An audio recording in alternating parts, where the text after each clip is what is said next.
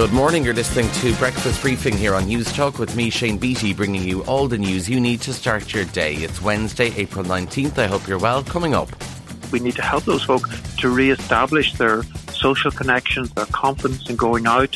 Final COVID-19 restrictions being lifted and man to be sentenced for murdering Detective Garda Colm Horkin.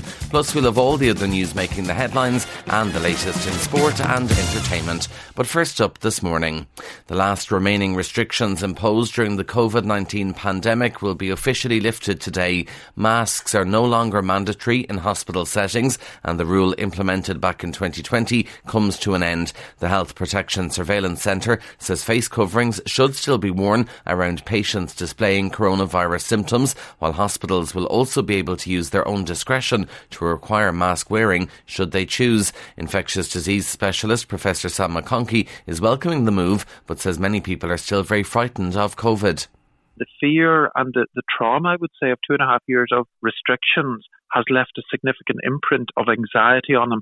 And now I think over the next 6 months, a year, we need to help those folk to re-establish their social connections, their confidence in going out.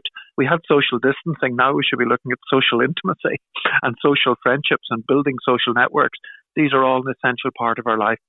A man is to be handed a life sentence today for the capital murder of Detective Garda Colm Horkin. Stephen Silver of Foxford, County Mayo, shot the detective with his own gun as he tried to arrest him in Castlerea in County Roscommon in June 2020. News Talk's courts correspondent Frank Graney reports. Last month, the jury found Stephen Silver guilty of capital murder in what was a retrial before the Central Criminal Court. After turning Detective Colm Horkin's standard-issue firearm on him during an attempted arrest in Castlerea, his trial heard he shot him 11 times.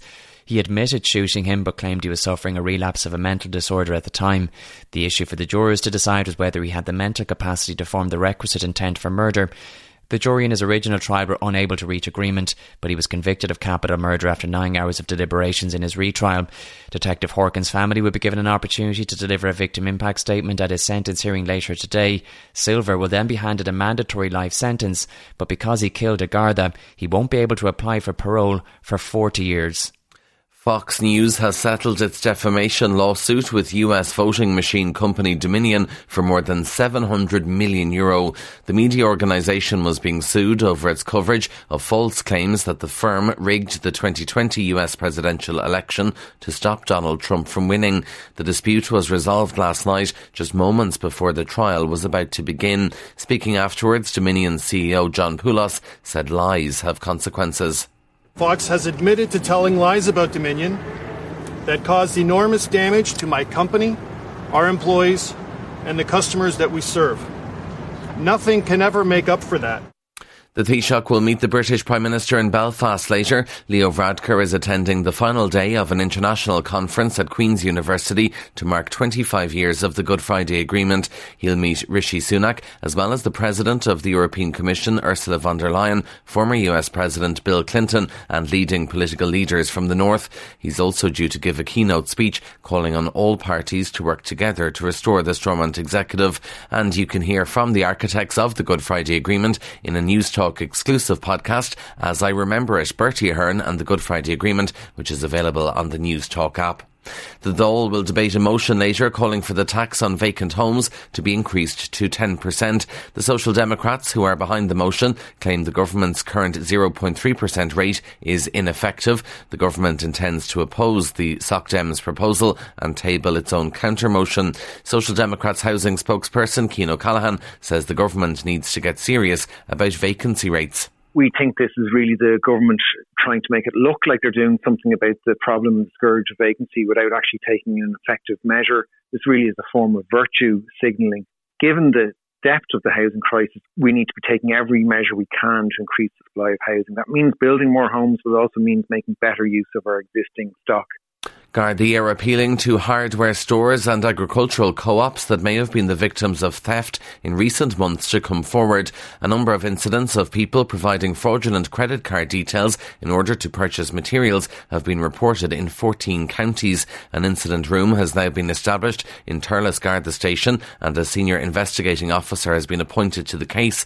Any potential victims in any location who have not yet come forward are being urged to contact Gardaí. A status orange forest fire warning has been issued for the entire country. The advisory from the Department of Agriculture will be in place until Saturday evening. People are being urged to be extra vigilant and not to light any fires in forest or on open land. In entertainment news, Netflix is shutting down its DVD posting service after more than 25 years. The company is officially going streaming only at the end of September. It posted its first videos to customers back in 1997.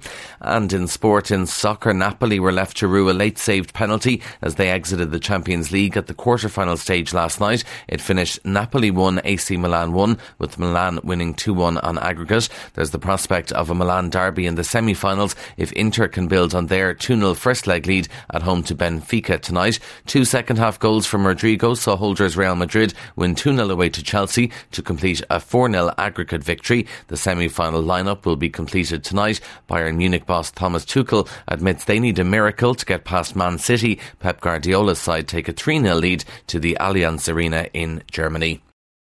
And that is First Up for this morning. Please start your day with us again here tomorrow. In the meantime, you can check out all the news you need on newstalk.com.